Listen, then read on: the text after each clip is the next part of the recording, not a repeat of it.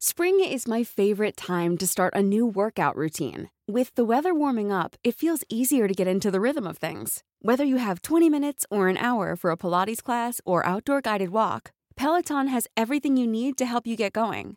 Get a head start on summer with Peloton at onepeloton.com. I'm Sandra, and I'm just the professional your small business was looking for. But you didn't hire me because you didn't use LinkedIn Jobs. LinkedIn has professionals you can't find anywhere else, including those who aren't actively looking for a new job, but might be open to the perfect role, like me. In a given month, over 70% of LinkedIn users don't visit other leading job sites. So if you're not looking on LinkedIn, you'll miss out on great candidates like Sandra. Start hiring professionals like a professional. Post your free job on linkedin.com/people today. Hey, it's Danny Pellegrino from Everything Iconic. Ready to upgrade your style game without blowing your budget? Check out Quince. They've got all the good stuff, shirts and polos, activewear, and fine leather goods, all at 50 to 80% less than other high-end brands. And the best part? They're all about safe, ethical, and responsible manufacturing. Get that luxury vibe without the luxury price tag. Hit up quince.com/upgrade for free shipping and 365-day returns on your next order. That's quince.com/upgrade. This is DJ. This is Ish. And this is Pero Let Me Tell You. Dale.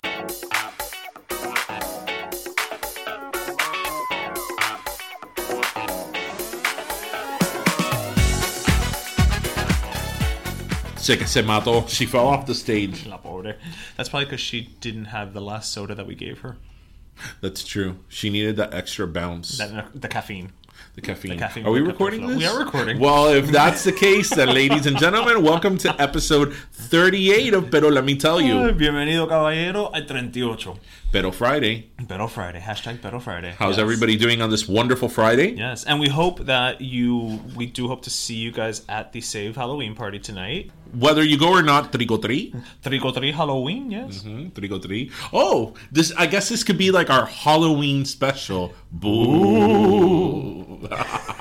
Yeah, we're not doing the cackle thing that we did with Yamil. Again, no, we're not bringing that back. We blew out enough speakers. There's a lot of Acuras out there that are in repair shops. That's true. That's true. It's so funny because I remember, I'm going to bring up Michigan again. When I was in Michigan, I was with a classmate of mine talking one time about like Halloween when we were kids and stuff like that.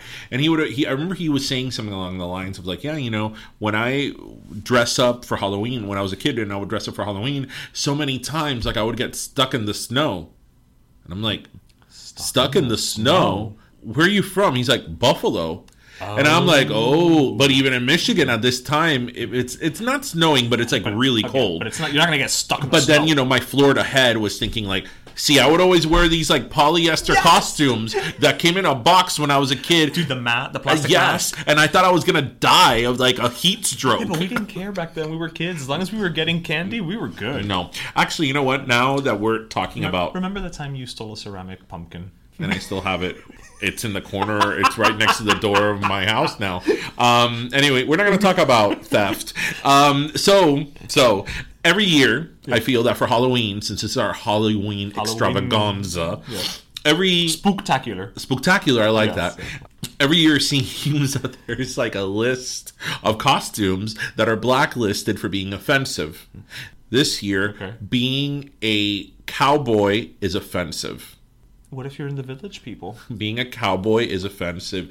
Being like a pregnant nun or a pregnant like bride is also deemed offensive. And in fact, there was I forgot the name of the university, but there was a university. But a bride is a nun is pregnant with the Holy Spirit. There was a university in England. I forgot the name of the university because the Brits love Halloween as well. They do. It's been a big thing there recently. Yeah. That they gave this whole list of outfits that were deemed offensive. What I really thought was interesting that England put cowboys as all those offensive, buckaroos, as well as like Native American, like to dress as a Native American and all that. Apparently, this one I think is offensive. Do you know that there's a children's costume of Anne Frank? But is it just like a brown dress? It's like a little beret, like blouse and skirt with like I'm not sure if it's like a purse or whatever, a satchel, like a satchel, yeah. And she's holding a diary. Okay, I find that offensive, but I also feel like I wouldn't know what that is. Okay, so I guess the topic of conversation in terms of this topic, is it's Halloween. Mm-hmm. Halloween, we go out and we pretend to be people or things that we're not. Right. Except for me, because I'm sexy year round. Of course. So what's offensive and what's not? Well, let's start off talking about Megyn Kelly. Mm-hmm. Megyn Kelly today on the Today Show. Did you I watched it today. Oh, okay. Yeah.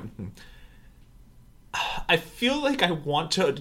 Has she been getting crap over the Today Show? She got some crap. I only saw her getting crap from Patton Oswalt and Padma Lashke, but... Well, what about? Because I saw it this morning. Essentially, today they were talking about Halloween and costumes. Yes. And she said something to the effect of like, oh, when... It started off in the path of like, oh, when kids, dress up as a character, they want to look like the character. Right. Was this about blackface? And it was about blackface. Yes. It went into black and whiteface. Like yes, she said, yes. now I know I know it's considered offensive, but growing up, this is what you did, and blah blah blah blah blah blah blah. Now, I will say, I don't. Considering that we live in a city that literally had 2 plays like 2 months ago with white actors in blackface, mm-hmm. Cubans were not the most PC. And I know there are many, I'm sure you can look through many of your family's pictures where somebody at some point in the 70s went to a Halloween party dressed as black people. Right. So was it done? Yes. Is it offensive? Yes. Now, I don't know how old Megyn Kelly is. Where I think the conversation may have been coming from, and again, I didn't see the episode, there are some parents that are having the conversation as to whether a white child, it should be okay, quote unquote, to dress as Black Panther.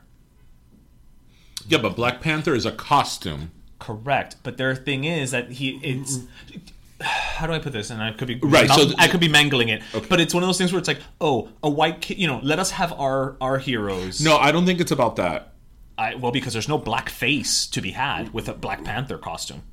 I don't see it as the same thing. I agree with you. I agree with you. But I'm saying I know that's been something that's circulating. So I actually saw the episode this morning, and one of the people that she talked about was Diana Ross. Oh, with that chick from the Housewives yes, of... was about Diana Ross. Yeah. And, I think that she may have put on blackface when she Diana basically Ross. put like a dark tan. But I think that a white woman could wear like a very glamorous dress with like a big hair and walk around with a giant fan and have that attitude, and people will still know it's Diana Ross. Right. Blackface is one of those things. Blackface is one of those things that kind of it bothers me. Well, as it I think sometimes people overreact. I have like very mixed feelings about it because I think that a lot of people do blackface very innocently. I remember a few years ago... the chick from Dancing with the Stars? Yes, Julia... Hoff. Julianne Hough. I forgot her name. Julianne Hough. Julianne Hough, yes. She went as a character of... Crazy Eyes from Orange is the New Black. And she put on blackface and then she apologized. I think a lot of people do it very innocently. But with that said, ignorance is not a defense. And right. I feel that as... any American, no matter where you come from, you need to understand the historical context of blackface right. and how offensive it is and what it really means. Absolutely. Because, it's something that is so insulting and it's so derogatory that I think that anybody who understands that would not do blackface. Right. Like and that episode of Give Me a Break. Which episode of... There was an episode of Give Me a Break where Joey Lawrence was going to do a duet with Nell Carter. Okay. And they were going to do a duet, or they were lip-syncing to like a song that was by a black artist. So clearly it wasn't Ebony and Ivory. He walks in and he's in like full blackface. Mm-hmm. And so, Nell Carter takes it as that moment. That's a teaching moment. It's a teaching moment, okay. Again, we're talking about a character who... This was Joey Lawrence when he was like 4 years old. Right, so it's early a child. 80s. But again, to your point, even if it's an innocence to it, you should be open to why right. somebody is hurt by this, why it is wrong, why it is incorrect.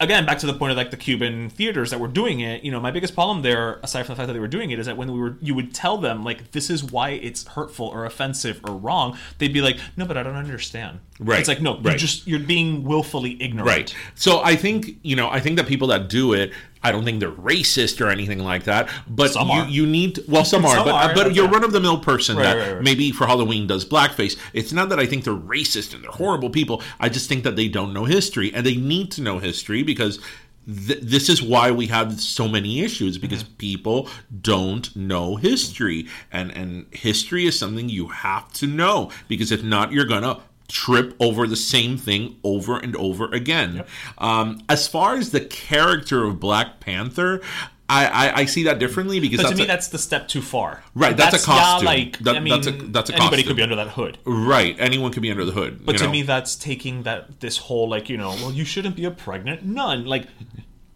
the nuns are they offended? Are they starting a change.org petition? Yeah.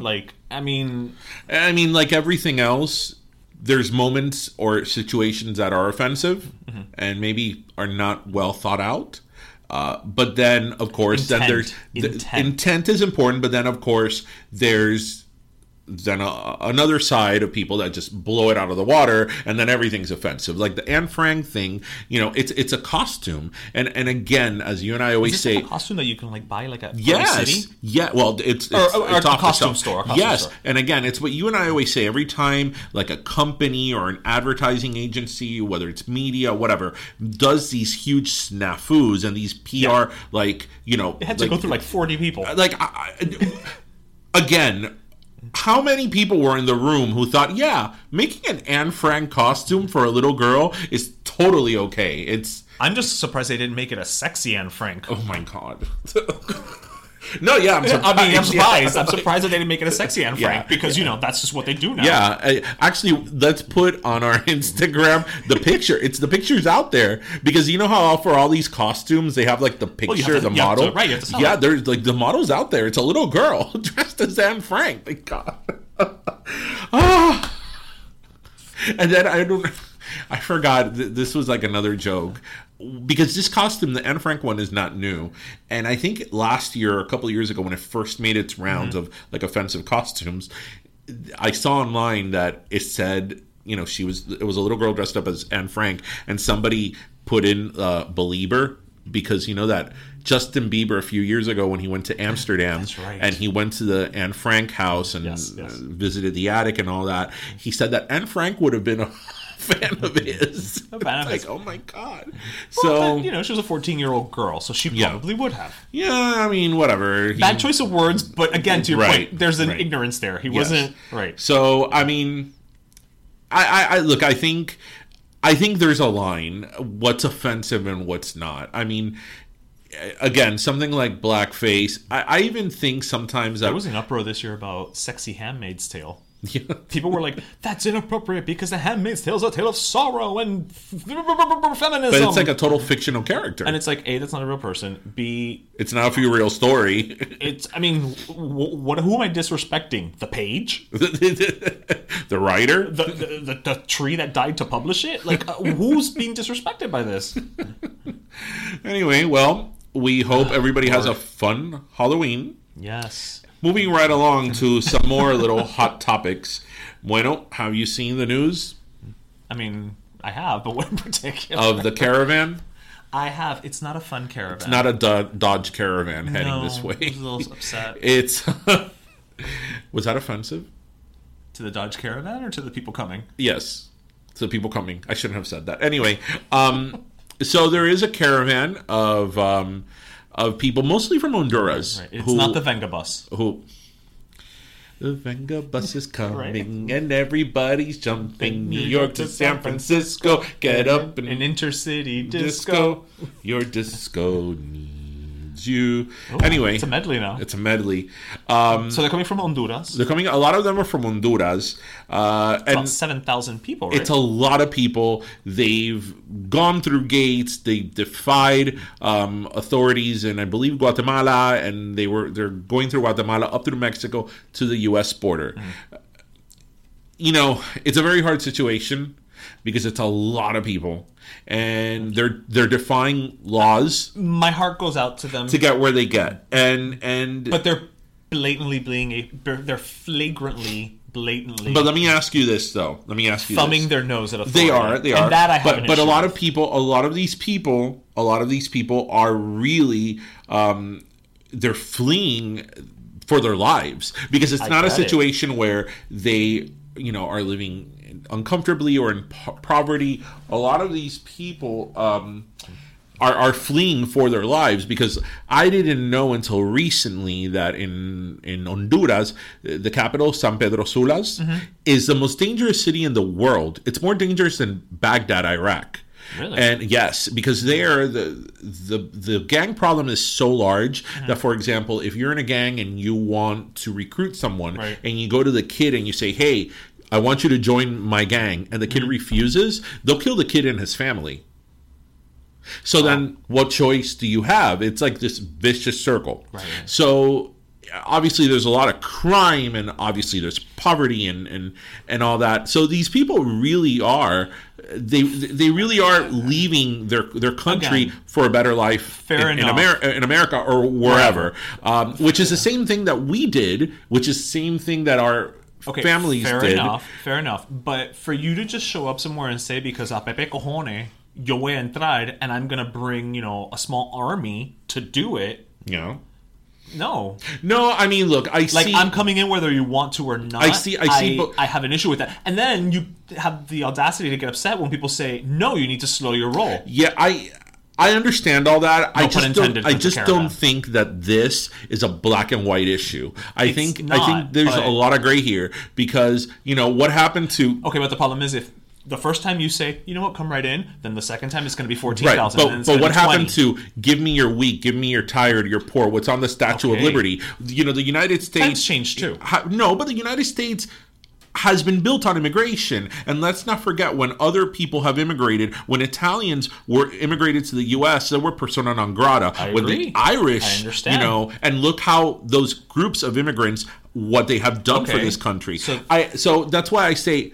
It's not a black and white issue, because I understand that we are a country of laws, and there is a process. And as much as my heart goes out to these people, I don't believe in open borders, because there has to be some type of limit. There has to be some type of gauge, some type of process. Right. But I also don't think, as some people say, and have some media outlets have reported, that these are like terrible nuisances of people that are coming over here. And to me, it's not about that. To me, it's just about you're thumbing your nose in such a blatant way. They're being defiant.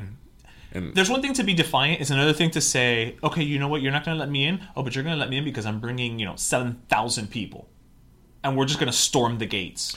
That's a problem. What I do know is that... Can I ask a very ignorant question? What? Or maybe it's not that ignorant. They have to go through Mexico, and obviously Mexico's embroiled in this whole situation too, because Mexicans trying to stop them. They're trying to stop them. Can't Mexico offer them some type of asylum or a partial, or say, hey, those of you who wish to stay, I don't know, maybe it goes down from 7,000 to 3,500. That's an ignorant question, but I'm asking. What Mexico's tried to do, and that is what that's what they're trying to do. They're trying to seek asylum. Mm-hmm. Now, what has happened with asylum is that under the Trump administration, Jeff Sessions has said that, it's rape. Yes, it's not as broad as it used to be at one point. Right. That things, I believe, like rape or sexual assault, or even the whole scenario I gave of gangs, that doesn't qualify anymore under their interpretation of asylum to qualify for asylum. Okay. So, they may very well get here, be processed, and be turned right back around. So, I mean, like immigration, it's a very complicated issue that doesn't have one right answer. What I will say about this particular caravan and the timing is, the timing could have not been worse, because this is a kind of bow to Donald Trump and his supporters. Heading into the elections, in just 2 weeks. In 2 weeks, this is what people that, again, are in his camp and are his supporters, that are like hardline against immigration, this is what they're going to use as an example. Oh, well, look at all these people defying orders and trying to get into the country, and this is what we're going to let in our country. So this was kind of like a gift. Like, here you go. Right. Here you go. So I can't imagine. I mean, who knows what will happen between now and the actual election, but I can't imagine this boding well for, The blue. It's just one more thing that we're tossing in there. Yeah, the blue wave is turning into a ripple at this point. You never know. You never know. But you know what I do know? That we are a little hungry. We are so hungry. And you know why we're hungry, listeners? Because we're reliving the insane meal that this week's guest, Chef Chris Valdes, made for us when we interviewed him. Chris Valdes came to my home. And his publicist, Areli. And yes, she was wonderful. Yeah. And he cooked us an amazing meal. I mean, it was incredible, from appetizers to like an entree to salad. I mean, it was great. And not only was he a lot of fun and he was a great interview, but he has a hell of a story to tell. So that's coming up next. Yep, without further ado. Hey everyone, as promised, here we are with our interview with Chef Chris Valdes. Yes, and unlike Liza, he is not with a Z. He's with an S. Yes. And we also have his wonderful, awesome manager, Areli Ruiz, who's going to sit down in the conversation with us. Yeah, she says she's not going to say anything, but let's see how long that takes. Let's make sure she does. So Chef Chris and Areli, welcome to Pero Let Me Tell You. Before sitting down to this interview, Chris did like a whole smorgasbord for us. He did all types of food. So we may be in a little bit of a food coma as we conduct we're not this drunk interview. If we're slurring, it's food coma. So we apologize in advance. But it was amazing what he did for us, and we are very honored that he came over and he cooked for us. So, Chris, before we say one word, thank you so much. Thank you. It was my pleasure. For those of you who don't know who you are yet, tell us a little bit of your background. My name is Chef Chris Valdes, and I like nuggets. He said that several times. We established this in our pre-interview. I believe him. Well, the truth is that, when I was small, my father, driving back from the restaurant, usually at 9 o'clock at night, he'd greet me every night with a box of 20-piece chicken nugget. So I think that's why today, at the age of 27, I am still serious about my nuggets and counting them and not sharing them. It's the only thing I won't share in my life. I'm like, don't ask me for a damn nugget. They're mine. So what I'm hearing is that's your ideal Valentine's date. Crap, if you give me a box of nuggets, I'll love you forever. Like, now we know. I'll open my most expensive bottle of wine for you. I'll put some Frank Sinatra. Shit, I'll put a candle for you and like. And yes, ladies and gentlemen, he is a chef and he loves those McDonald's nuggets. Anyways, like I was saying about the truffle oil. My life has been pretty interesting. When I go back and I think about everything, I was born and raised into our Latin restaurant. So ever since I was small, I would always ask my mom, what are you cooking? What are you adding in there? Why does it smell like this? Why are you using that? And she always took the time to answer those questions. And being in that environment led to me going to culinary school. Obviously, when I was 10 years old, that we had lost our restaurant in our family. I am flipping through the channels and I see Emerald, and that one instinct that I could replay in my head. At that age, I decided I wanted to be on the Food Network and I wanted to be like Chef Emerald. That, along with what I saw my mom doing at the age of 19, going to culinary school, winning a scholarship, opening my own catering company at the age of 19 as well. 19? 19. Yeah. Damn, So it's been 8 years with the catering company. All of it put together is just so surreal. So it's like I tell people at the age of 26, when I'm standing on the Food Network logo, I just keep going back to my childhood, and then you start understanding why things happen, how they happen. Mm-hmm. In life, you ask yourself, why did this happen, and why did that happen, and why me? But eventually you start figuring out why. Standing on that logo, I kept replaying all of these things, and I'm like, that's why. We actually interviewed Eileen Andrade from Finca, and her parents were the owners of Villa Canaria, and she told us that growing up, she wanted nothing to do with the food industry. She wasn't interested whatsoever. In fact, she studied something else. Design. She didn't study, design. When you were a kid and your parents had a restaurant, at that time, were you interested in the business and being a chef? Or is this something that as you grew older, you kind of fell into, or you knew that was the direction you wanted to take? As a businessman, yes, I would steal all of my father's produce, and I would go outside to our customers, and I would sell them oranges, I would sell them potatoes, I would put them in little to-go bags, and I would sell it. So as a businessman, yes, I always had that instinct. And he would laugh because he's like, oh, I can't criticize him because he's my child and he's just like me.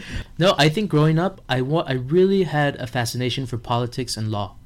And wow. I wanted to be a lawyer. So in high school, in high school, I had a fascination for political science and law school. But definitely, what drove me to culinary school, I had a passion for it. But what drove me was the scholarship, that I had won the scholarship, and I'm like, fine, I'll go this route. To Le Cordon Bleu. To Le Cordon Bleu, yes. Right, that's pretty prestigious. Yeah, I didn't even know at the time what I was doing, and I was like, wow, if I won, I must be the chosen one, and I'll go to... You thought that's just where they made the chicken? Yeah, so I thought for some reason that on the first day or in the first semester we would learn how to make chicken cordon bleu. Well, guess what? They never taught us how to make the damn chicken cordon bleu. They taught us how to make veal cordon bleu. And I remember I went to the dean and I'm like, don't you think you should teach everyone how to make the chicken cordon bleu? So they're like, no, everyone mocks us for it, so you'll learn how to make veal. I'm like, oh, okay. That is like my favorite dish, by the way, chicken cordon bleu. Yeah. If I go to a wedding and they have chicken cordon bleu, I'm excited. Yeah. I'm just curious, because you got this scholarship, when you were finishing up high school. Right. How do you get a scholarship to a culinary school? How is that admissions process? Do they try your food? Do you have a portfolio? So when I was about the baking incident. So when I was in now you have to. Yeah, when I was in yeah, she's better at this than I am. For the record, that took about 6 minutes. Yeah. Until we heard her on camera. I think she said she wasn't going to. If you watch some other videos and podcasts, I think it is a record. Mark it down for future reference. I was in Felix Varela, my high school, and one of my teachers, she's like, there's a baking competition at Le Cordon Bleu. If you submit an essay with less than I don't know how many words, and they like you, they'll choose 10 students, and then they do a baking competition. I was a little hesitant at first because at the time, I considered myself the world's worst baker. Like, I could legit do the show right now back then. So I did an essay, and I still have the essay. It's the most beautiful thing I've ever written. I love writing, but this was just, I had explained how I lost my father, but for me, Chef Emerald was like my father figure. Oh, wow. And it was less than 250, but it's the most emotional thing I've ever written, or every time I read it, I start tearing up. So what happens is that I submit that, and they call me and they're like, we want you to be in the baking competition. I'm like, oh my God, this is exciting. Right. So since I don't know jack crap about baking, I look up Emerald recipe. So I remember it was a French tart. I didn't practice it. I'm like, if Emerald could make it, I can make it. He's going to guide me through it like a ratatouille case, and it's going to be like magical. It was not magical. It was the worst day of my life. So let me guide you through this. First of all, I spent around 20 minutes melting chocolate when I later found out that we have like 40 pounds of chocolate pre-melted for everyone. So I lost time there. Remember, you only have like 2-3 hours. The other thing is that over there they have the industrial mixing machines. Mm-hmm. I floured myself, like Kim Kardashian style. I floured myself and the kitchen. Then, after cleaning up that mess, I'm like, let me just go to the cream side. I washed myself in cream and some others. As I'm melting the chocolate, I'm like, somebody's burning something. It was my towel that caught on fire. And God. When I noticed, I throw it on the floor. I don't even know what to do. So I caused the fire. That's off the record, by the way. And then my tart, if you know anything about tarts, they need time to set. Yeah, with 3 hours, your tart is never going to set. I don't care who makes the tart. Emerald, Gordon Ramsay, it's never going to set because it's just science. So I decided to name it a tart smoothie, and that didn't work as well. So yeah, it was definitely the worst day of my life. And when I got to school, that was on a Saturday. When I got to school on the Monday, everyone was asking me. Everyone knew about it. And I'm like, you know what? I'm ready to go to law school. And they're like, my God, was it that bad? I'm like, I don't even want to go into the details. It's going to wreck my life. Like, I don't want to know anything about it. I hate cooking. So a week later, one of my teachers, she's like, now they're doing the cooking competition, and this time it's a bigger reward. And I'm like, no, thank you. I'm gonna go to law school. I'm watching Judge Judy nonstop. I've replaced Emerald for Judge Judy. Judge Judy, it's very easy. I could do it. At the time I was 18, 17. I had, you have that mentality. I'm like, Judge Judy could do it. I could do it. I could be mean and tell people. So I could see you with pearls. Yeah. I dig pearls. So she's like, Christopher, you're giving up, and I'm like, no, I'm not. The baking gave it up. What happens is a week later, I get an acceptance letter, and they're like, you've been chosen to compete. And I call Le Cordon Bleu, and I tell them, what type of mean, cruel joke is this? If you don't remember, I caused the fire. I threw cream all over the kitchen. I floured everyone. My tart never saw. I'm just having a rant session. And they're like, no, we received your essay and your submission. I'm like, really? What email did it come from? And it was the teacher's email. So one of my teachers submitted my old essay with an application that they forged, by the way. So the day of the competition, I arrive. I had an emerald recipe I had never tried. I was just like, you know what? I sucked last time. Might as well suck this time too. You already tried to burn the place down. What's the worst that can happen? What's the worst that can happen? So I bump into this girl, and I don't know who she is, and I know she's like, oh, I remember you. You're the one that caused the fight. I'm like, yeah, that's me. I didn't remember her. Obviously, everyone was paying attention to me as usual. I'm always causing some sort of... And Areli, this is a great story. Yes, thank you for bringing it up. Thank you. So I asked her, she's like, what are you cooking? I'm like, something with fire. And she's like, and I'm like, what are you cooking? She's like, pasta. I'm like, you're making pasta for $10,000? And she's like, yeah. And she's like, what are you cooking for real? And right there, when I'm about to answer, they're like, okay, time to start. So this damn girl's voice is in my head saying, what are you cooking? What are you cooking? The fire. What are you cooking? So as I'm walking over there, they say 3, 2, 1, start. And I had this feeling inside of me, which, now I know it's an intuition, and I know I have like a great intuition. I could feel things from miles away. Like if I want to eat nuggets, my intuition will tell me an hour before you want to eat nuggets.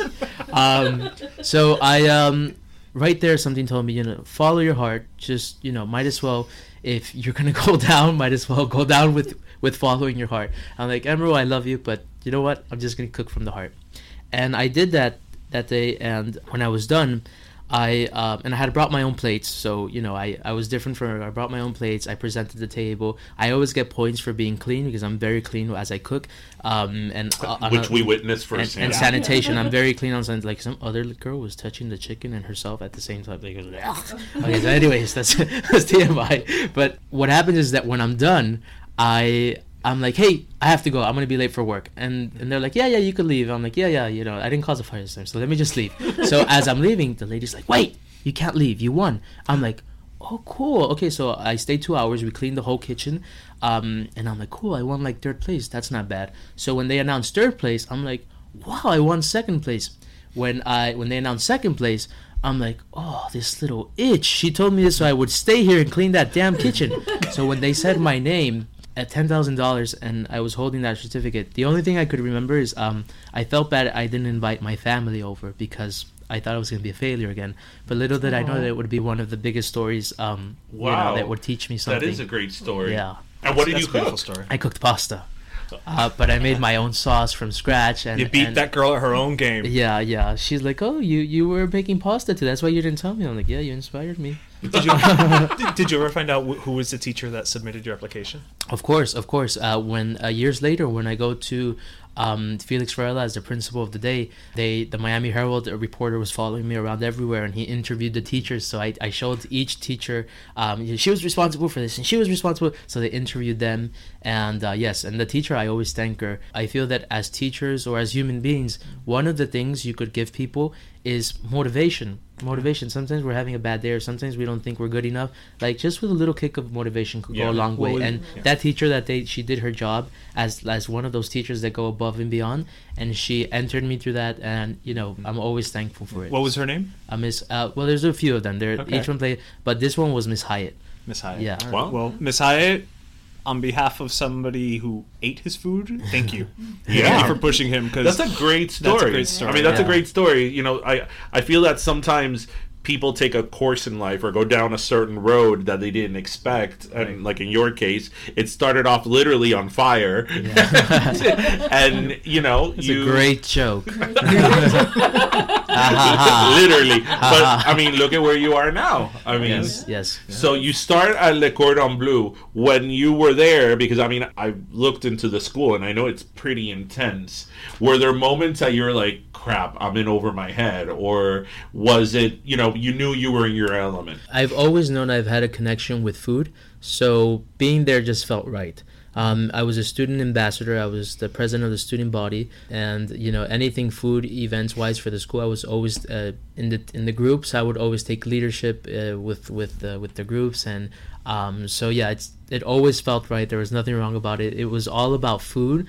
So just imagine like a whole food world, and everything's about food, and you're eating nonstop. I mean, I gained like 40 pounds eating nonstop. The smells and all of these things. The only class I didn't like was wine class, because I was 18. Mm-hmm. And I'm like, shit, this is illegal. So we would drink every class like 7, even if they're sample size, 7 different wines per. So do you smell this? Do you taste the oakiness? We're like, no, bitch, we're getting drunk. And we would be like, woo! And he's like, you guys failed the test again. I'm like, no shit, we're all drunk. Like, we're 18-year-olds. What do you expect from us? So the older people, they would ace the test. We would all be looking at each other like, how are we getting away with this? Like, we could sue the school. So the whole time, and me and my friend would look at, I'm like, why do I? And the next day, I'm like, why do I feel like yesterday's class was all a blur? Like, literally, it was a blur because we were drinking.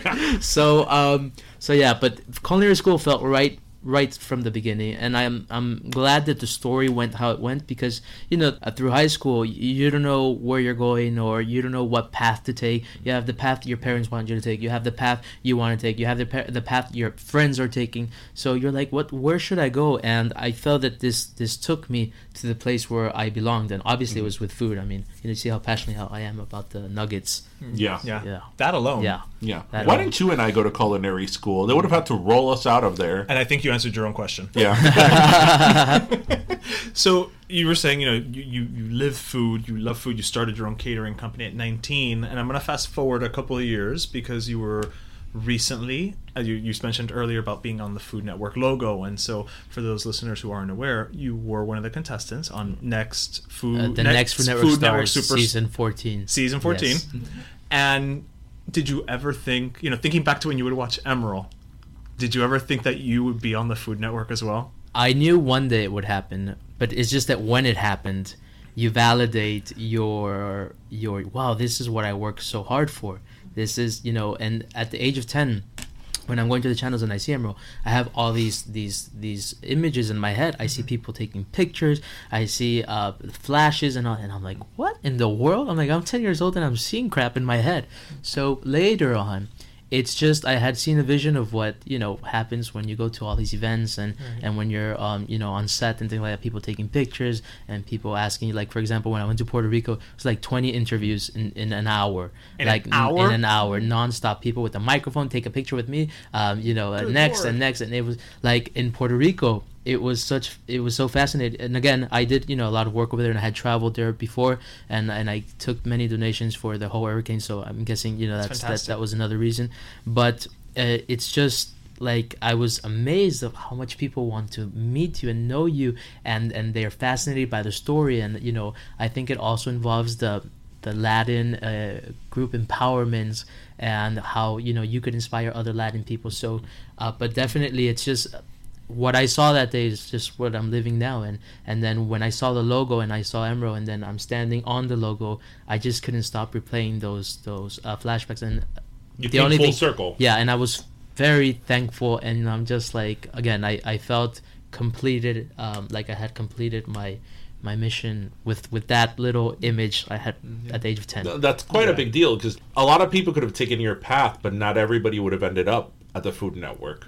Right. So that's quite an accomplishment. Yeah, it was a lot of persistence, but like I said on the show, I feel that what I get from this whole Food Network experience, I feel that it was like a little, how do I say it? It was like a little going back in time and saying to that 10-year-old, because I was going through a lot of things at that age with my family and whatnot, it's like saying, this is for you, and that's what it was for me.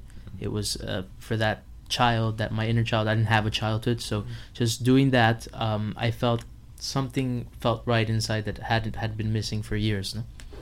And I'm crying. I am. I know. Like, that's just beautiful. I'm sorry. Yeah, it is. And you keep mentioning Emerald, and it's funny because I've been a fan of the Food Network for a really long time, and I'd like to think I'm a foodie, and something that I hold in very high regard is that to this day I think Emerald is the best chef the Food Network has had. And I remember his show Emerald Live.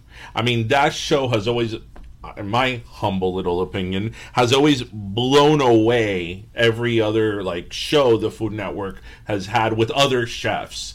And also I feel that the food Emerald did, to quote him, was above the notches of other people. Did you just have an attraction to Emerald because of the complexity of his recipes and what he did, or was it part of the personality? Because there were a lot of people on the Food Network that you could have, quote unquote, been inspired by.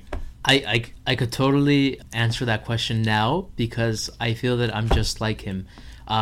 Emerald is not only a chef, he's an entertainer. Yeah. And that's what I do. People say, "Oh, you're a chef, you cook." I'm like, no. I entertain people.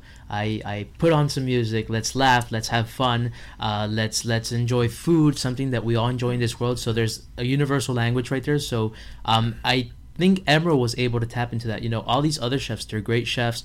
They could teach you how to cook something. But see, to teach you how to cook something, to teach you it's okay to make it in large portions, to throw this, to throw that, no measurements. You would never hear him say half a cup or a tablespoon. No. Throw this, throw that, throw this, bam, bam, bam, bam, bam, done. Yeah. So, and that's how I like to teach cooking, because I'm like, a lot of people are afraid to cook. And it's not hard. It's just you add a little bit of this, a little bit of that, a little bit of this and that, and bam. It's not, there's no rules to it. And I'm like, in life, there's no rules to how to do things the perfect way. Everyone has a different life, different scenario. And I feel like cooking is the same way. You just have to have a little bit of confidence and go along with it. And, taste here, taste there. And I felt that's what made me fall in love with him. Mm-hmm. The fact that he was serious about it, but he was fun about it. And he's like, you know what? He had a little Julia Child mentality, to hell with it. If it comes out good. If it doesn't, we learn for next time, and we, so that's what I liked about that. Definitely comes through, not just in person. I mean, just, again, you've made some delicious things for us, and you're obviously an entertainer. You're super charismatic, but the charisma carries over into your YouTube series as well. It was Cooking with Chris, right? Cooking with Chris, yes. Which is about to have its fourth season, yes. One of the things that's funny, you mentioned, no measurements, whatever. I noticed in several of the videos, whenever you use olive oil, the way you kind of just move the bottle, I'm putting it in here now. Yeah. You're gonna figure it out. It'll taste good. Don't worry about it. And if not, you can put a little more over here, a little over there. But there's a love and a. A lot can happen in the next 3 years. Like a chatbot may be your new best friend.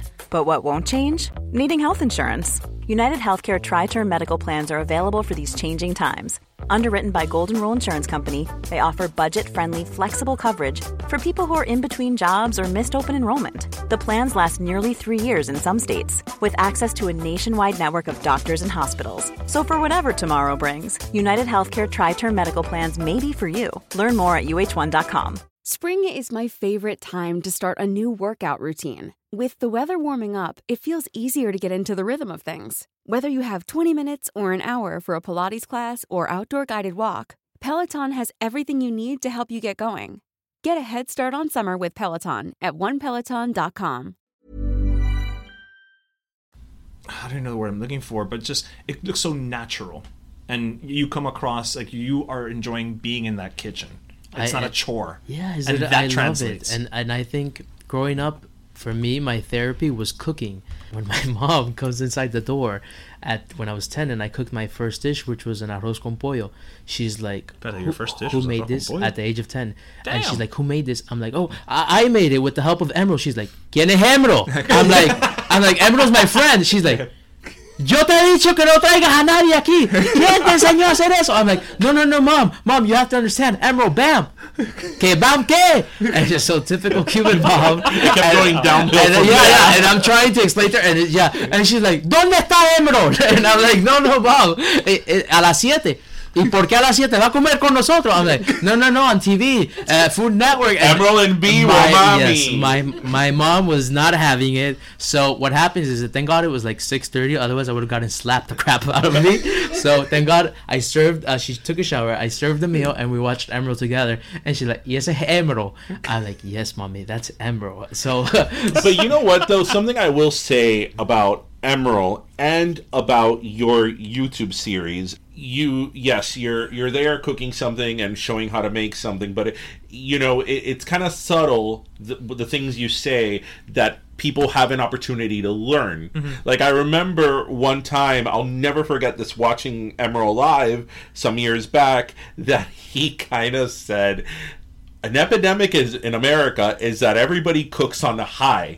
And I've never forgotten that because it's true. Everybody, when they cook on the stovetop, they crank it up to high and they burn whatever rather than, a medium. And very subtle, but it's something that sticks with you. And yes. I noticed that on your YouTube channel, on your, episodes, that's kind of like what you do. You throw these little tricks and subtleties in there that life lessons. You don't really realize, like, you're learning, but in essence, you are. Yes. Did you do that on purpose, or it's just how it comes out? It comes out, but it's also like who I am. So, like, people that work with me, I'm always throwing lines like that they'll stick to it. I don't know. It just comes out. Like, I don't know what's inside comes out of this mouth, but, it's magical, so let's stick to it. But it works.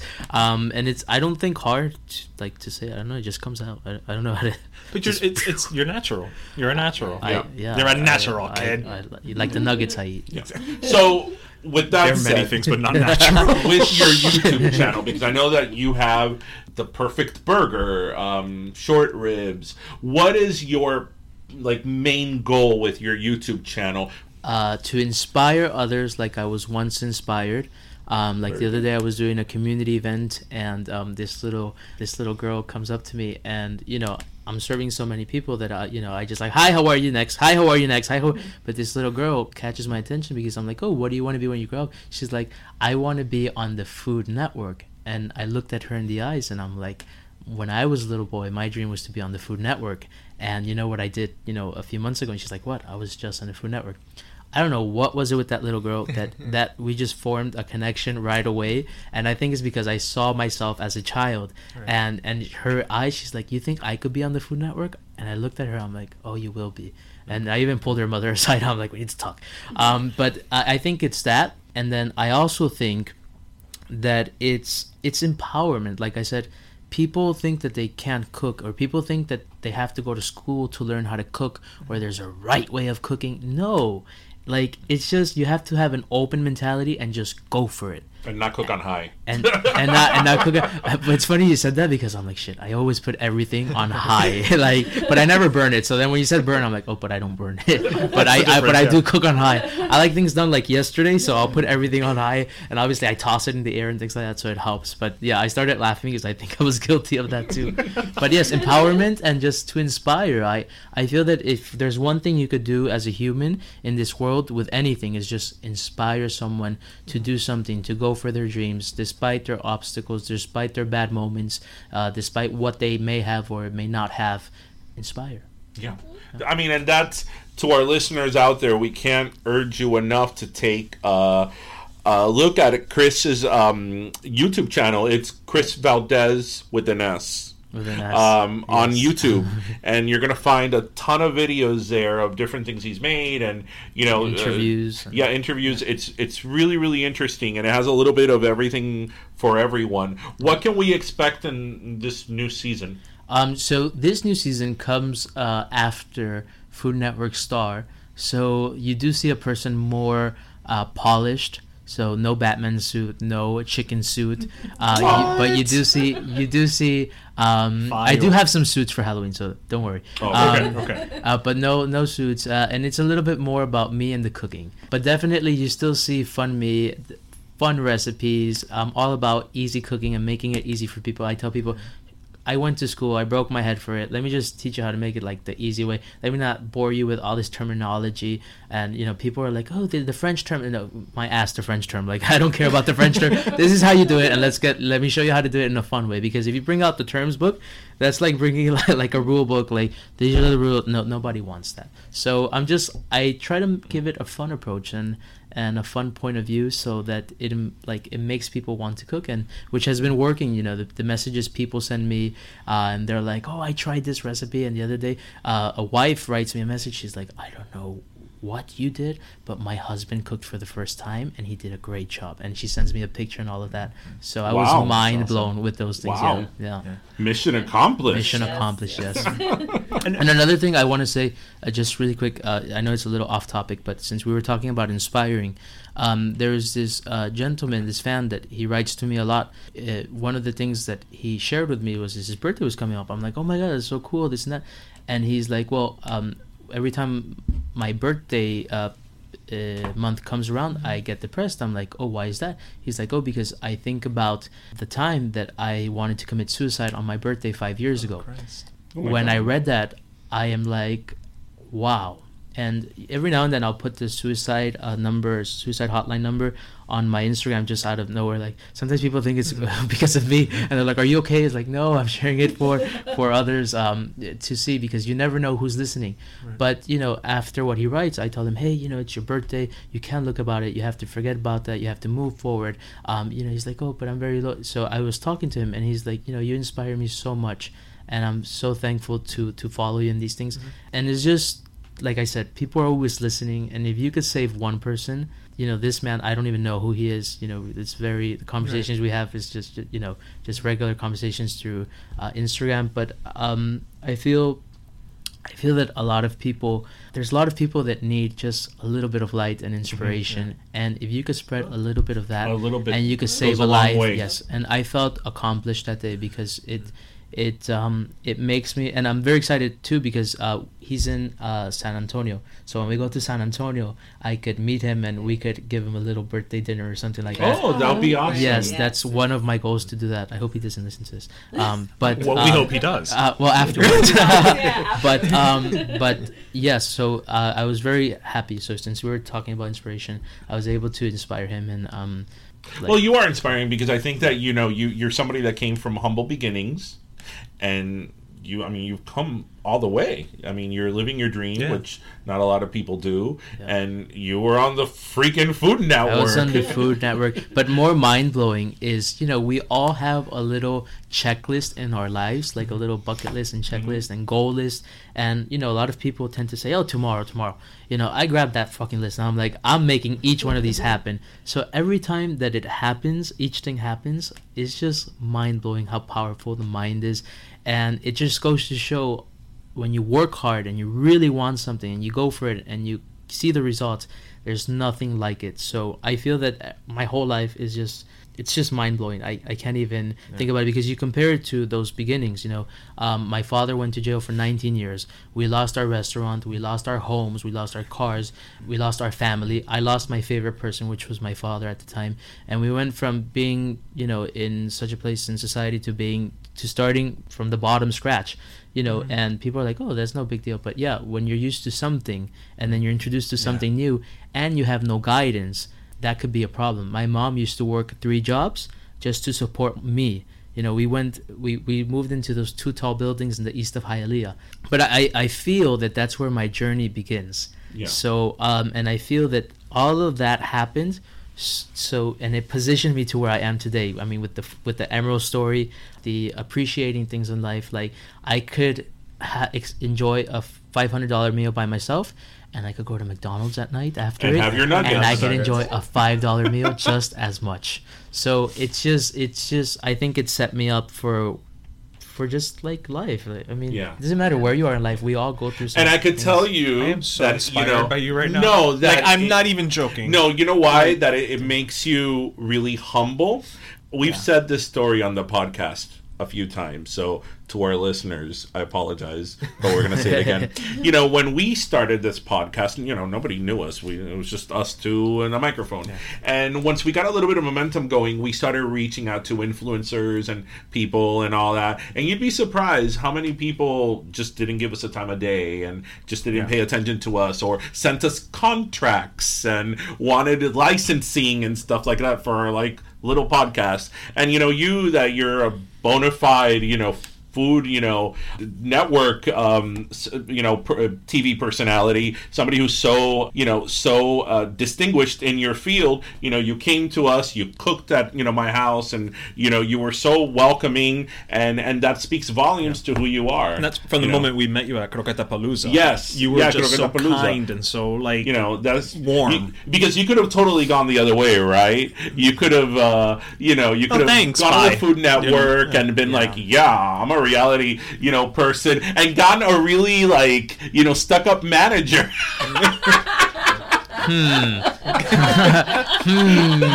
I have to give her a hard time.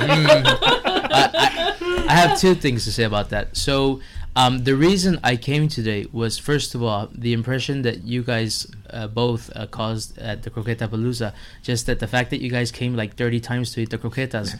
Yes, we did. That and just the you could just tell I speak foodie language, and you two, you could just tell you're both foodies, and you could tell you're people persons, and I enjoy people persons, and you guys definitely, you're so loving. You're taking the pictures. You were telling everyone. I'm like, are they promoters for this event or something? They're telling everyone you have to eat his croquetas. So just seeing that, I couldn't say no, because you could we speak the same language. You could tell you love foods. It's like if I bring nuggets right now, I know we'll have to fight over them. Yes. So, and then the second thing I want to say is, unfortunately, and I've been in that situation before, where you're like, I want to do a video with you. You're like, with you? No. Or they're like, yeah, you have to pay us if you want to do that. Right. Or this. So I've been in that situation.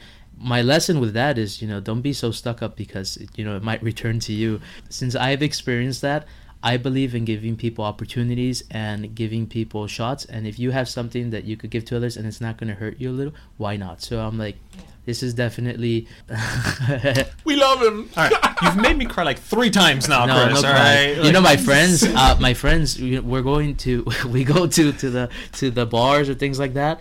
And usually when someone goes to the bathroom, they come back, they're like, God damn it, Chris, you made him cry. He's like, Chris is right. I'm ready. I want to be inspired. I'm like, no, we're clubbing. We don't want to do that. If this whole cooking thing... you want to change course, you should totally be a motivational speaker. Somebody get this guy a TED Talk. No, it's just natural in me. I went to and I spoke at the Miami-Dade Culinary Institute. I was saying things, and I'm like, why are these people gonna get me so serious? And then at the end, they're like, you made me cry. I'm like, I did? That was not part of the plan. And then the parents are like, oh my God, we've learned so much. I'm like, wait, you could be my mom and my dad. What the hell? What's going on here? So I want to take it back a little bit to the Food Network part of this, because that it's a Food Network. Everybody knows. Next Food Network star. Now we know that some of the challenges they give on that show are crazy. What were some of the challenges that you were kind of like, what the heck? So I think all of them are what the heck is this? Because they're like, oh, do a cartwheel while you're throwing fire out of your mouth, while you're doing jumping jacks, while you're smiling. But make sure you're not smiling too much, because then it's creepy. And be friendly, but don't be friendly at the same time. So and make it that's how it feels like. And they're like, action, and you're like, oh. So one of the moments that I could say that is on the Star Salvation with Alex Cornicelli. I'm making the mac and cheese balls and bites. Sorry, the mac and cheese bites, and they wouldn't form, and I was pissed off at the damn bites because they wouldn't form. I'm like, I'm not going home because some damn bites because of some bites. And I'm like, balls bites? Yeah, don't go home because of that. Fine, no. Balls bites nuggets. And they wouldn't form. So the thing is that in the moment where I'm really concentrating, thinking about, because I've done plan A through L so far and nothing works. So I'm so concentrated, and you're doing a live interview. So as I'm whisking and I'm thinking about all these things, she goes in back of me. She's like, "Hi." I'm like, "Hi!" And I'm like, and I turn around, like, and when I see literally 20 cameras in front of me, I'm like, hi. And she's like, what are you cooking? I'm like, I'm cooking. I'm cooking. And she's like, what's wrong with you? I'm like, the mac and cheese. And she's like, so what are you adding? I'm like, I'm adding the pasta to the pasta. She's like, really? I'm like, yes, really. I'm adding the pasta to the pasta. So when I see that on TV, I'm like, the home viewer doesn't know that I'm going to full like catastrophe inside because of some damn bites. And she's just looking at me and she's like, really? I'm like, yeah, pasta with pasta. And she's like, she's looking at me like I'm insane, and I'm just looking at those cameras like, hi.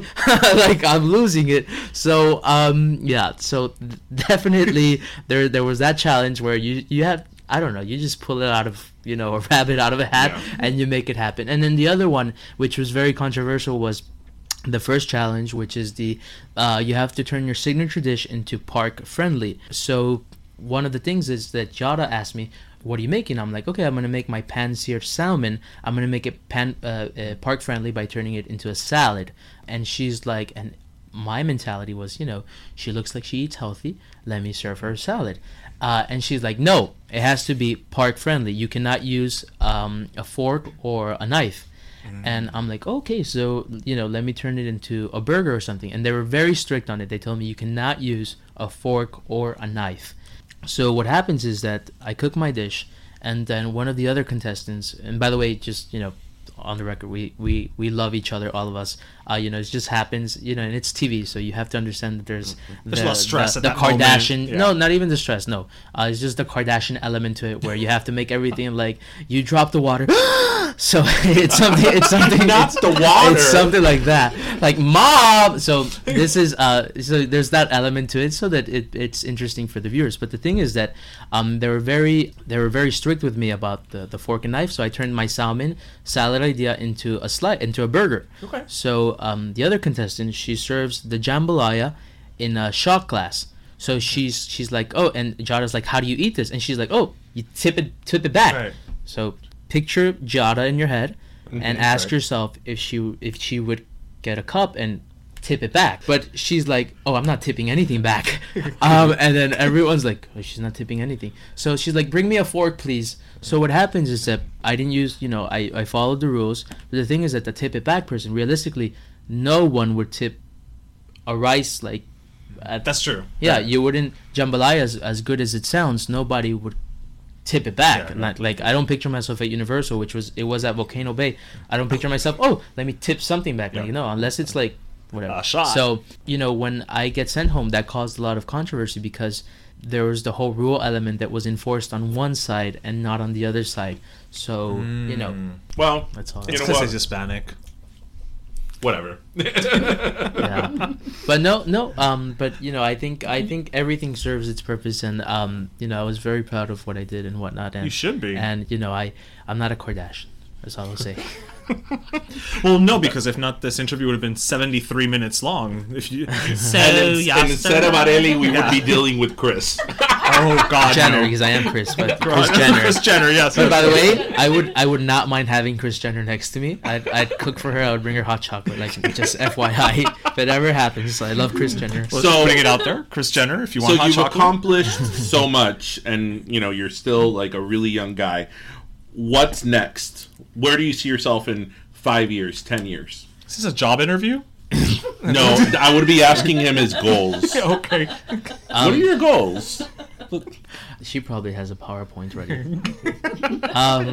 She is the manager. How funny! I was at a tasting, and the lady kept saying she. I'm like, who is she? And if she is so important, why isn't she here? And she's like, oh, she is me. I refer to she as me. I'm like, ay, es loca. So every time I hear the word she, I picture her, because I'm like, where's? And then she's like, she. I'm like, okay, ma'am, you just said she. And she's like, no, I mean she as in her, not the other girl. I'm like, crap, how do I know what she's talking about? So anyways, I left that there. I didn't deal, but that's hilarious. No, at the time, I had to filter myself because loca para la piel. Le prendo una velita ahí mismo. Le digo a mi tía que venga y le haga el rosario. And but no, what was the question? Oh, well, what are your objectives? What are your objectives? What are your goals? My goals. I always go back to that the first recipe I wrote, and it's to inspire and motivate, and anything I do involves those things. So I'm working on the Cooking with Chris 4. It's just a matter of finding the time to do it. I'm working on a little it's like a little glimpse of the behind the scenes of my life. You know, I always tell everyone, if cameras were following me, I'd be rich by now. So then I thought, why don't I put people to follow me and then work on the rich part for later? So we're doing a little glimpse of that I'm looking forward to take out. We're going to start recording it as certain events start happening now at the end of the year. So I'm thinking about January, February to start releasing those. And even though it's a little glimpse to my life, like there's always a message that I try to give out, inspiring, empowering, or if I go through a struggle, like I like that struggle that you mentioned, that, you know, some people wouldn't work with you, because there's many people that didn't want to work with me and then they want to work with me. Definitely that's very inspirational, because, you know, I could be like them. I could turn into them and say, no, thank you, not give you an opportunity. But see, I know how it feels to be on the other side, and I would never, you know, want to do that. So but definitely I'm working on the Cooking with Chris 4, the South Beach Food and Wine Festival. I'm very excited. Some new events coming up in February. The Doral Food and Wine, the gala for St. Jude. The book is in the works, but, you know, god damn it, so many recipes. I have all the recipes written, but you have to do each one. You know, it's for there. It's for homework. I have a name for it. I have the recipes done. It has a cool theme to it, a Universal Miami theme to it. So I feel that good, because that's my next question. Go ahead. Yeah. Well, the Miami theme is funny because, you know, in the Food Network, on the Food Network, Bobby Flay told me, you know, make sure you don't turn into a caricature for the Miami thing. Like, why not? I'm from Miami. I was born and raised here. I see someone crazy in the Palmetto, I'm like, it's Miami. You see people hanging weird things from their cars. It's Miami. Like everything, I'm like, it's Miami. Accept it for what it is. So why not? Miami is universal. We have some of the best culinary scene right now. We have great artists from here, great talents from here, but it's such a special place. And I'm like, why wouldn't I promote that everywhere I go? And I tie it up with the Latinos. You know why? Because I'm from Miami and I am Latino, and why not? And if you want to turn me into a caricature for it, then I am it right there. I mean, I don't know what he meant, you know, by saying it's a caricature. Yo no entiendo nada porque es un estereotípico. He probably went to the wrong Latin restaurant. So next time we'll invite him. We'll invite him to the right one. And well, I mean, that's a question that we've asked a few people here, the previous guests that we've had. What would you say is the Miami, in terms of food, what does Miami look like? If you had to give somebody a meal that was representative of Miami, what would that be? Wow, that's a hard one. Like, my friends that usually come out of town and they come here, it's not one meal. Like, you must give me a full day, because I'll take you to the breakfast. So we must have a tostada cubano with the café con leche. Let's sneak in a croquetica in there, and maybe unos huevos pericos, so you try something Colombian. Y la repita con queso. Okay, so that's the breakfast part. So then we'll probably go to the lunch, and you must try maybe like the rice and beans con una palomilla, with the raw onions and the cooked onions, and maybe some yuca fritas with like a little garlic aioli. Then we go to the beach side and we try a little something more serious. So we must have a mojito or a sangria, and then you realize I've gained at least 5 pounds. yeah, but that's the point, you know. And then you try something with seafood. So we go from traditional Cuban / Latin breakfast, right. Then we go to something Cuban because it's very tradition. Then we go to something nicer with like a little seafood, because we have some of the best seafood with a little garlic butter and the cocktails and the mojito, and God knows if you go to what is it, Yuca or whatever. Oh yeah, is that still open? They have Yuca on Lincoln Road. I went like 4 months ago, so I think it is. So yeah.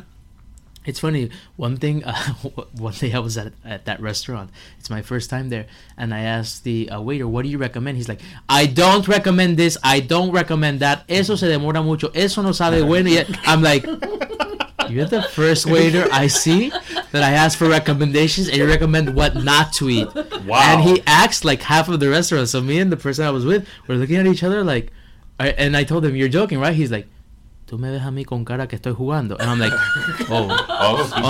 I'm like, Well, anyways, I don't know if I'll just have a mojito, and we didn't even eat there because I was afraid to eat because he said, I'm like, why would a person that's working here like no comas esto, no? So the last time I was gonna eat there, and when I walk in, he's like, ¿Cómo estás? I'm like, oh, wrong restaurant. And I walked away.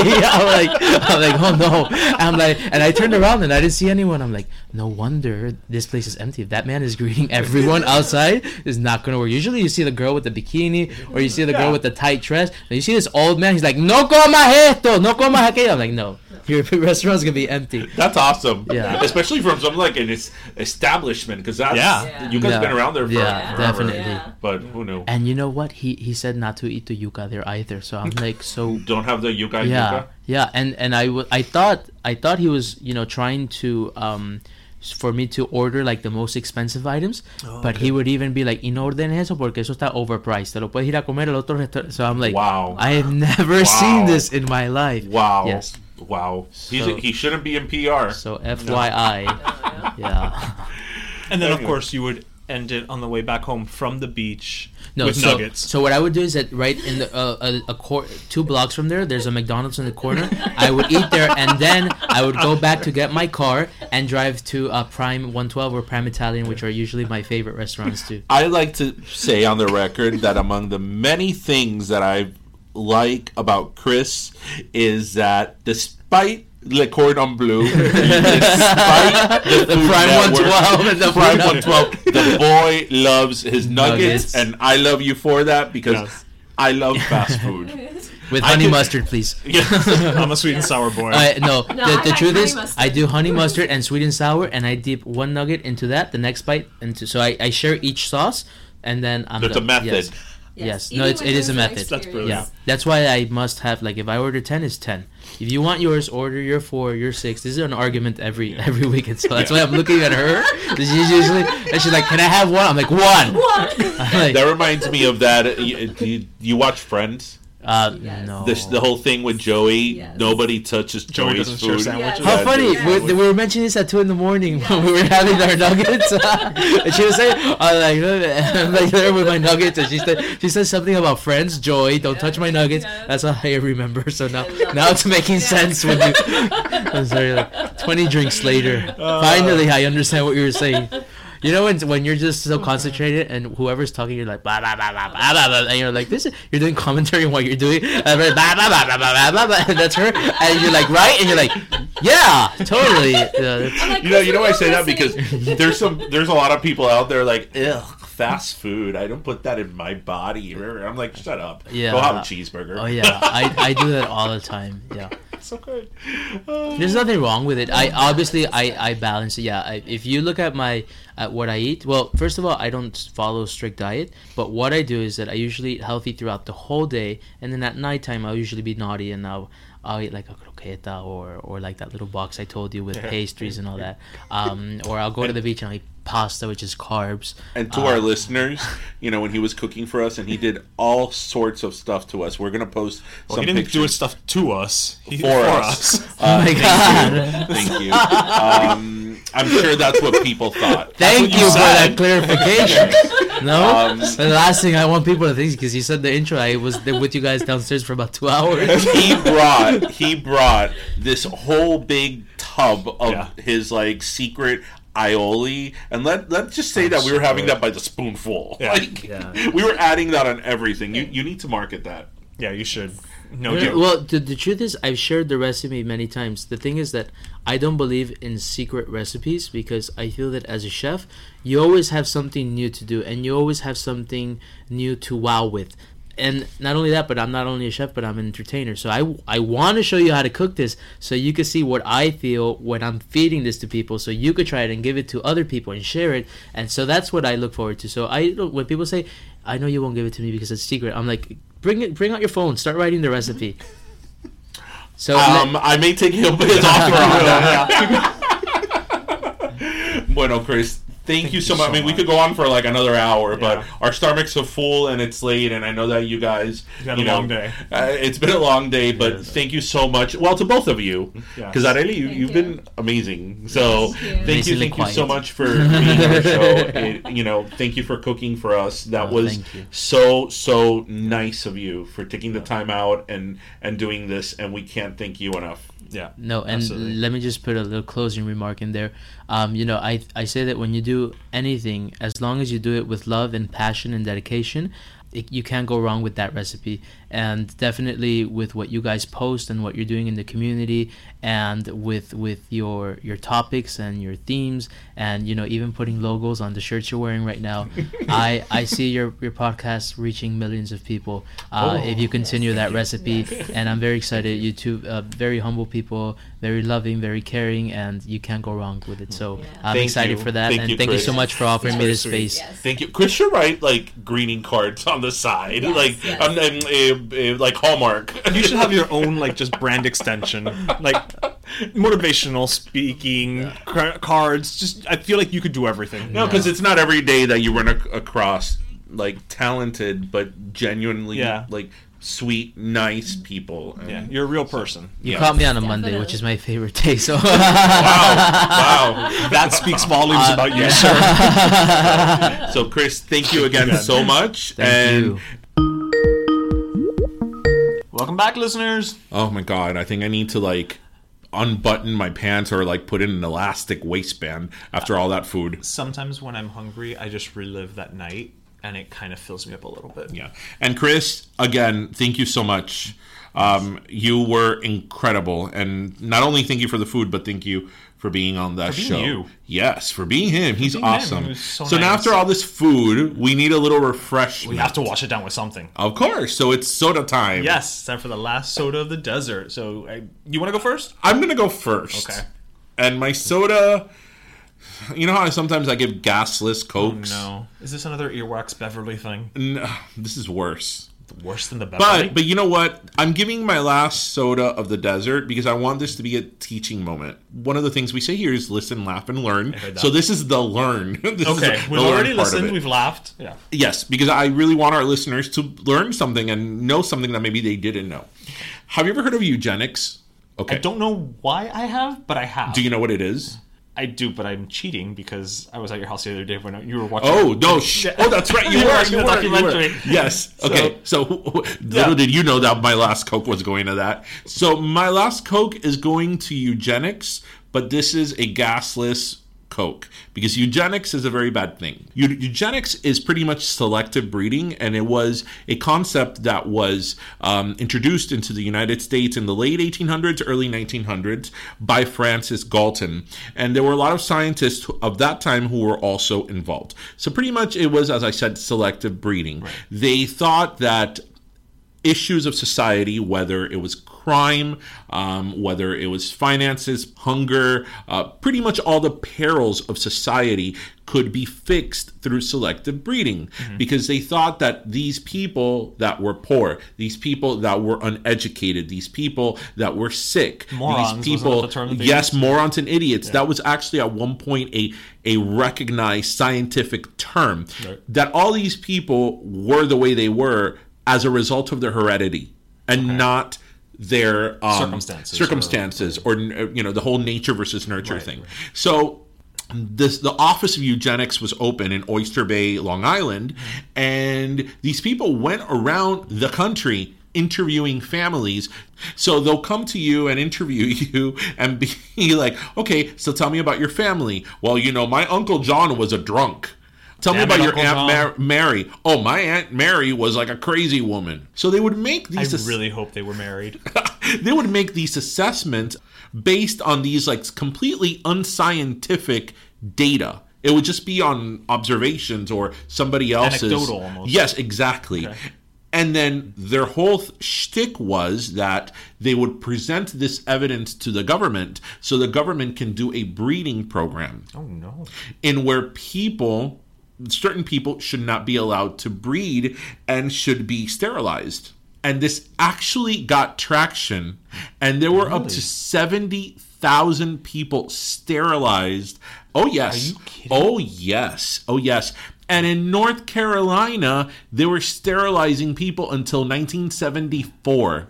74? That's 74. Like 5 years before I was born. 74, they were sterilizing people. In fact, now... On the basis of this. Yes. And in North Carolina, there's currently a class action suit of people that were sterilized and now are seeking compensatory damages for being sterilized. As they should. There's this one case of this woman who was raped, and she was able to give birth to that baby, but when they did her C-section, they sterilized her because they said that she was promiscuous.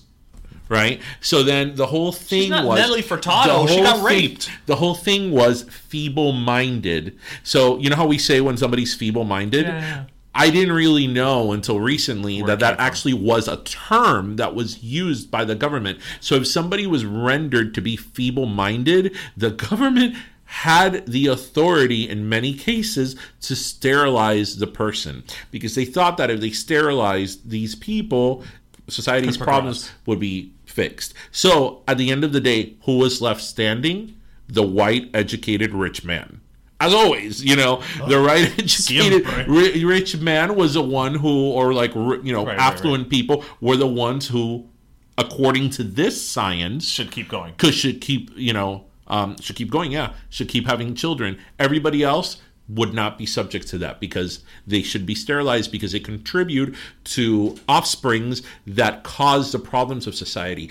I think it's horrifying and fascinating that was happening in the United States, and the only reason why that fell why it became unpopular was because of World War II, because essentially Hitler was doing the same thing with the Jews. Yeah, that. So when World War II ended and the U.S. went to the concentration camps and saw all these videos, transmitted back to the U.S. of all these, tens of thousands of people that were slaughtered, that is when the tide started to turn for eugenics in the U.S. So I think that's something that people should really know about because this happened not too long ago. Up to 1974, they were doing it. North Carolina was the last state to do it. Up to 1974. So people... look up, Google eugenics, and you're going to be horrified. And so I hope people learned a little bit. So my last gasless Coke goes to eugenics. Well, the founder's dead now, so he has no use for soda. Good. Although wherever he is, he's probably very thirsty. Terrible. Well, so my last soda please let it be something fun. Somebody who is definitely not feeble-minded, who is definitely... based on our love for her, would not be a candidate for eugenics. So the other day I was at the gym and I was looking for another podcast to listen to, and I was just scrolling through the browse, and I came across Oprah Winfrey's podcast for Super Soul Conversations. Mm-hmm. Now, I like Oprah as much as the next person. That's not who's getting my last soda. Gail. No. The person who's getting my last soda was she had a 2-part episode interviewing the iconic, legendary, incomparable Tina Turner. Oh, I actually heard that. Yes. Okay, we all know Tina Turner. She survived, a horrible childhood. She survived Ike Turner. She had her comeback in her 40s, past a woman's prime. I did not know that just recently, after she had, retired officially, quote unquote, she had a stroke. Mm-hmm. She had to learn how to walk again. This is a woman who's known for her legs and for her strut. Mm-hmm. She had intestinal cancer. She had vertigo. She had to have dialysis because her kidneys were failing. She finally got married, though. Yes. And then her son commits suicide. Yeah. And the interview with Oprah was taking place literally the day before the service for her son. Wow. And she was speaking with a beauty and decorum. It made me want to become a Buddhist. She was speaking so... It was weird because she was speaking eloquently, but it was not affected. Right. She still sounded like herself. Anime. Because she did a similar interview this week with CBS, and I saw it. Oh, okay. Yeah.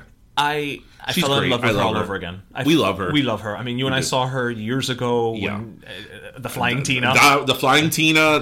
What was it? What was the name of that album? The 24/7 tour. Yeah, that was awesome. Yeah. And then I saw her on her actual farewell tour afterwards again, and I would go see Tina Turner. She is an icon. She's iconic. Yeah. She's iconic. And that's a word that nowadays I think gets tossed around way too easily. Yeah. People are just like, so-and-so's been around for a year. Oh my gosh, she's an icon. I'm like, I don't think you understand what that word means. Yeah. She's... You know what we need to do? She has a new memoir. Yes. Yeah. I actually want to read it. My love story. I mean, she has such an interesting... I mean, that woman went through hell and back. And she still speaks. Like, she even said when she was diagnosed with the kidney failure, her reaction was, well... I mean, if I've lived almost 80 years and if this is my time, then, this is my time. Right. With just and it's not because she was giving up, it's just a piece. Right. She's lived her life. She has gone through so much that she has understood, for lack of a better way, it hasn't always been nice and easy. No, not always. That's awesome. We could do all of Proud Mary. Yeah, we can go on for talking about Tina Turner. So everybody... Eugenics and Tina Turner. Wow. Anyway, well, with that said, we hope everybody had a great time. Yes. And we hope Happy Halloween. We hope we hope you listened, laughed, and learned. And as always, grab your croqueta, your pastelito, and your jupiña. And because it's after Halloween, maybe your fun-sized Kit Kat. Yes. Or Mr. Goodbar. Or Mr. Goodbar. Uh-huh. And thank you for joining us, and have a great day. Bye, kids. Do I love in my own mind? Will I be mountain high? Yeah. If I lost you, would I cry?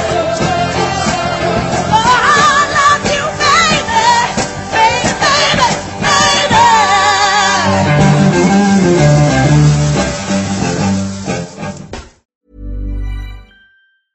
Hey, it's Paige DeSorbo from Giggly Squad. High quality fashion without the price tag. Say hello to Quince. I'm snagging high-end essentials like cozy cashmere sweaters, sleek leather jackets, fine jewelry, and so much more. With Quince being 50 to 80% less than similar brands. And they partner with factories that prioritize safe, ethical, and responsible manufacturing. I love that. Luxury quality within reach. Go to quince.com/style to get free shipping and 365-day returns on your next order. Quince.com/style.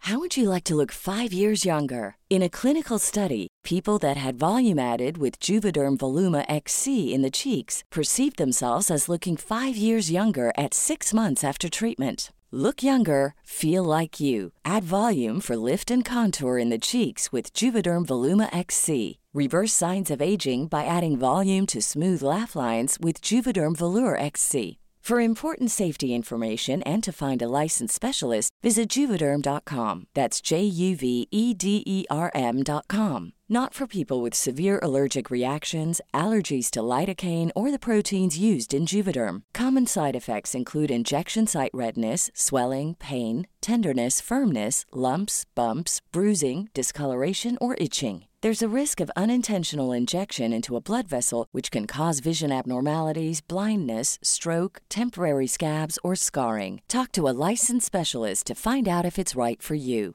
Hey, folks, I'm Mark Maron from the WTF Podcast, and this episode is brought to you by Kleenex Ultra Soft Tissues, your ally to help tackle your allergy symptoms this season. I love the change of seasons, but nobody loves pollen and all those other things floating in the air that make you sneeze during this nice weather. Kleenex Ultra Soft Tissues are hypoallergenic and allergist approved, so fight back against watery eyes and runny noses without worrying about irritating your skin. For this allergy season, grab Kleenex and face allergies head on.